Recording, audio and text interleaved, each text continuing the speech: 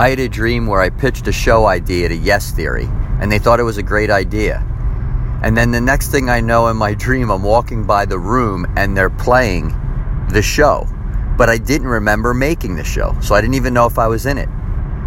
The point of the story, or the point I think of the dream, was to say that the end product, what comes out at the end, has value because of the journey and the experience that you have along the way.